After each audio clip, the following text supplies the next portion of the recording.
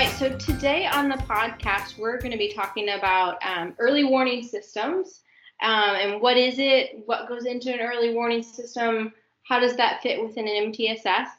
And I have one of my colleagues, Jade, with me today to share his knowledge about an early warning system. So first, if you just want to kind of introduce yourself and tell us a little bit about your background before we get started today. Sure, and I'm thankful for the opportunity to be on the podcast and share some information about early warning systems.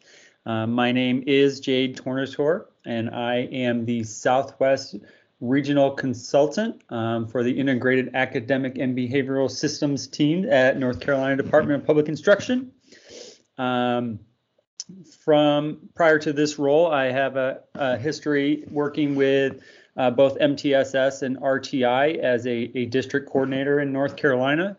I've been in the work for 10 plus years now going on, and before that I had experience as a school administrator and teacher before that, and so I've kind of been in the work directly and indirectly going on, almost 20 years now. So really excited again to be able to have this opportunity to share some of my experience and knowledge with the listeners. Awesome. So really, I could have picked any topic and you would have been the expert to come to. So I'm sure I'll have you back on for something else we want to talk about in the future. But today we're going to focus on an early warning system. So if you would, thinking about early warning system, like what's your definition of an early warning system? Like what is it? All right. Yeah, so an early warning system, as I would define it, is really administering measures and or collecting existing data to allow broad generalizations to be made regarding the future performance and outcomes of all students, at the group and individual level, which is kind of a mouthful. So really, it is meant to give district and school teams a broad view of the overall health of instruction for all students. An early warning system includes information collected or gathered at all levels for students on academic skills, behavior, school attendance. And there's a lot of data out there at the fingertips of educators. And really what an early warning system does is it pulls it all together, the important pieces of data, and displays them in a way that allows teams to look across these, without having to dig, extract, or waste valuable time creating spreadsheets or other tools. So we refer to this really as a system. I think as it allows teams to systematically review these data sources and these research-based indicators in a singular place. Kind of some of the things I heard you say were that, early warning system is almost like this place that houses, we have all these kind of points of data that we use for screening students. And so it's a place where, it can all come together, if you will. Like I know when I was in a district, it was like one person would have to have up the literacy data and another person have up the attendance data, and it wasn't all on one screen. And to get that, it meant a lot of extra hours of work of pulling in all that data. So an early warning system kind of does that for you. And then I think the other piece, and just kind of for our listeners too, like you were talking about how it kind of gives you, the data kind of tells you that, I think you said the health of your instruction or whatever. I think too, we've also used the term like, the effectiveness of your core. Like your early warning system kind of pulls that data together and will let you know how effective is your core. Also, our groups of students responding to the instruction you're providing, and it gives you some insight into individual students as well. Definitely. We've kind of hit there how some of the ways an early warning system can be useful. Can you identify other ways an early warning system is useful for your practice? Yeah, so kind of as we touched on some, it's definitely useful as it allows for school staff to make evaluations on the effectiveness of their core or their current system of support. And then while also identifying students who may need a change in support. So when teams examine early warning system data, you want to start with a wide lens and think that big picture before then using the information to think about individuals. We use the early warning system, again, to evaluate the effectiveness of core, and we do that looking at kind of through larger trends that we see in the data that could impact everyone. We consider like what in the data may tell us that we have, an issue across the school or grade or multiple grades. And so really, starting there, after which it may be appropriate to look more closely, at different groups of students, and lastly, individuals. And I think a well-designed early warning system will allow us to view and sort that data at those different levels easily in order to make those decisions. Yeah, and I think of like an explicit example of kind of what you described is like thinking from the behavior lens of, you look at your office discipline referrals, and you would look at that like school-wide first to say like, how does that look? How do we feel about our school-wide data? And if you kind of saw a trend to say we're getting a lot of referrals for, disrespect or something like that, and we see it school-wide, the data suggests school-wide, you would maybe want to do something about that. But if, you start to look at that data and say, oh, really, it just looks like sixth grade, like that early warning system will help you kind of like dig in a little bit and maybe identify, kind of start to work your way down from kind of that core level into more specific categories or groups, if you will. For sure. Yeah. And so I think some of what we've talked about is how this early warning system fits into a multi-tiered system of support. But maybe if you would kind of more explicitly share, like in your mind, how does an early warning system fit into an MTSS? Yeah, utilizing the early warning system is really a key component of MTSS. It's central to database decision making, and again, identifying those if our supports are working well, and then again, as we talked about, then looking at individuals who may need more support. So I kind of think of it as kind of the heart or the root of the data that starts to drive our multi-tiered system. And so it's just really essential to supporting that decision making as we think about that three-tiered instructional model. And we're talking about like kind of data that goes, like data is what's in an early warning system. So what data should be in or can be included within an early warning system? Typically, early warning system is going to include data sources across literacy, math, behavior, attendance. For our academic areas, literacy and math, data is often represented from a universal screen assessment of some sort. These assessments should have a high degree of reliability, validity. We want to make sure that any assessments we use for screening purposes are really measuring what they are intended to measure, and we want to be sure they produce consistent results over time. These are often measuring early literacy or numeracy skills. They may be things like curriculum-based measures or computer adaptive assessments. And again, those are just really important, as we talked about a second ago, with an early warning system kind of being a hub of the data that drives our multi-tiered system of support. In the absence of a universal screening assessment per se, state summative assessments followed by grades and or GPA are generally considered to be the most reliable, next most reliable sources of academic data. And we see this more often as students progress through their years and get into middle and high school. Oftentimes early warning system indicators may begin to shift to a more historical perspective of academic performance. So in high schools, we often see GPA and or summative assessment history used as indicators within an early warning system. Really just because by the time these students get to high school, they have 9 or 10 years of academic data in those areas, and they have a broad history that allows these to be more strongly considered as an indicator of performance.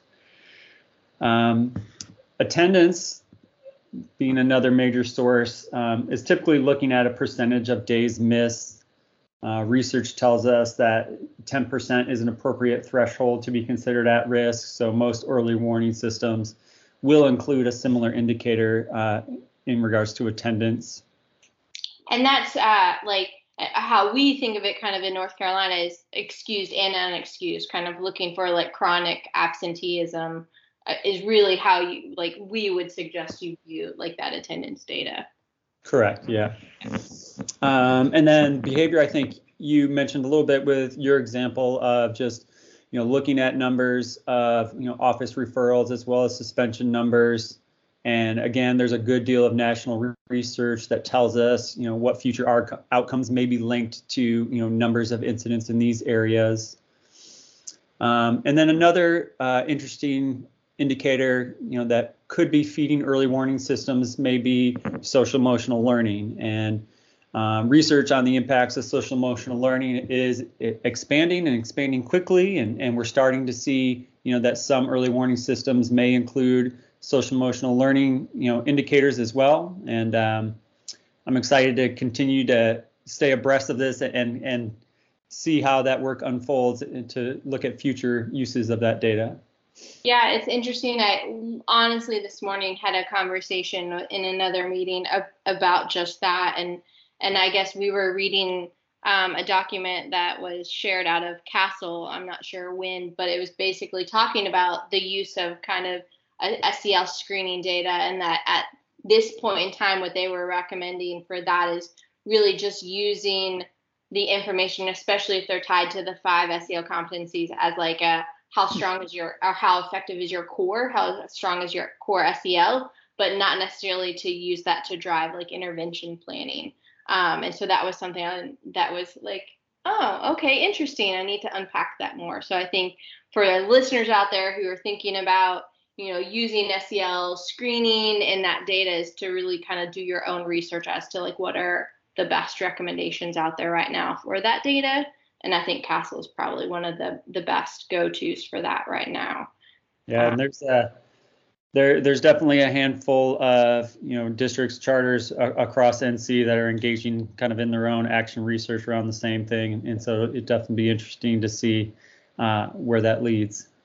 Yeah, and then a few other notes while you were talking. I was thinking, so I heard a colleague probably earlier this week say like early warning systems like in her mind started with like high school and really the idea of like what data would like tell us like who's on track to graduate and who's not. And so like that idea that you don't necessarily need screening, it was almost like we took this idea of like what are the indicators that indicate risk for not graduating, and we kind of pulled that or extrapolated that down into our elementary schools. And that's when we started to embed those screeners and stuff like that, because I often had folks like ask me, oh, Alicia, I need a high school screener for my early warning system. And, I would say, well, really, you have plenty of historical data, like, the kids that are at risk, like that should be what data you have that could already feed into that. Like, you don't need a high school screener. You can use your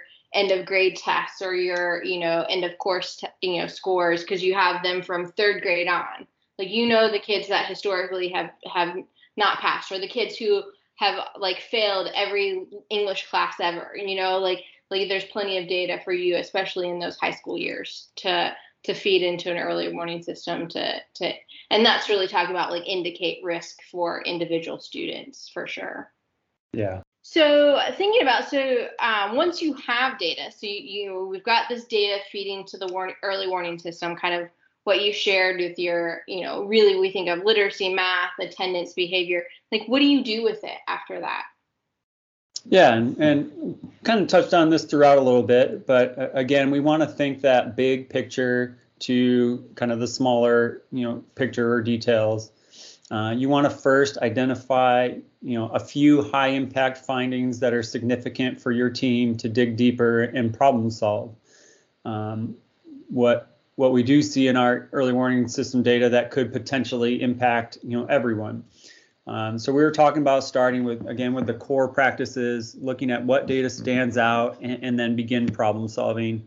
And this happens first with the whole school and grade levels and smaller groups and individuals, as we've kind of said. Some other important context to that, I think, is really being prepared to engage with the data from your early warning system.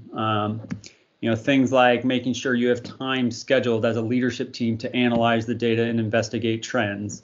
If you're trying to problem solve through this data through like a series of emails, like it's not going to happen. And so then, again, having a problem solving model to help you stay on track and thoroughly analyze, the problems that are most important. Having a plan for how you can summarize the key information and findings for grade levels and or teachers. Right? Like we want to, focus on those pieces that are most important and disseminate that as appropriate. And with that is just making sure that you have teaming structures and team members that have capacity to problem solve, anything identified, and so that they're more apt to be able to quickly respond with the appropriate protocols based on the information. So there's definitely, that bigger picture. And then diving into the details, but I think there is some important work that goes ahead of even before you look at the data in terms of really solidifying your structures within your MTSS.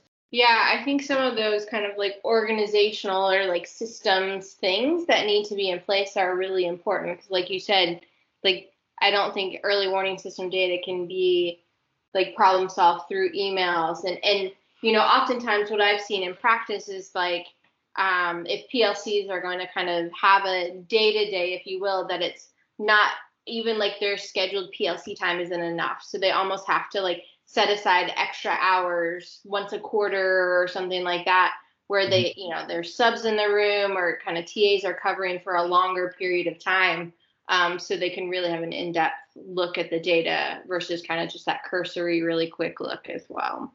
And sometimes that's overlooked. So I think putting that on the schedule and mapping that out at the start of a school year or over the summer is kind of an important piece. So talking about that, then like how often do you recommend kind of updating and reviewing that data? So are we looking annually at data or like what is kind of the going recommendation for reviewing and problem solving data? Yeah, I think it's recommended to formally, update or review the data at least 3 times a year in those, traditional beginning, middle, and end of year windows. I've had some experience with, our secondary folks, high schools, where that's more of a semesterly thing. That being said, if teams were to review more often, like say monthly, that would allow them to be even more responsive to student needs. I'm not sure more than that would be needed depending on the exact data sources feeding the screening system and other conversations. As you may just be having the same conversations because the data doesn't change, that fast when you're looking at the entire system itself. Right. Like it wouldn't make sense to look at grades weekly if really it's kind of one teacher may only update their grades at the end of the quarter or semester or something. So like that grade, where attendance is a daily thing where the data may change, but something like grades is a little bit more static. So yeah, I think that's a good recommendation. Anything else? Sorry, I feel like I kind of cut you off right there in the middle. Anything else you wanted to share about that?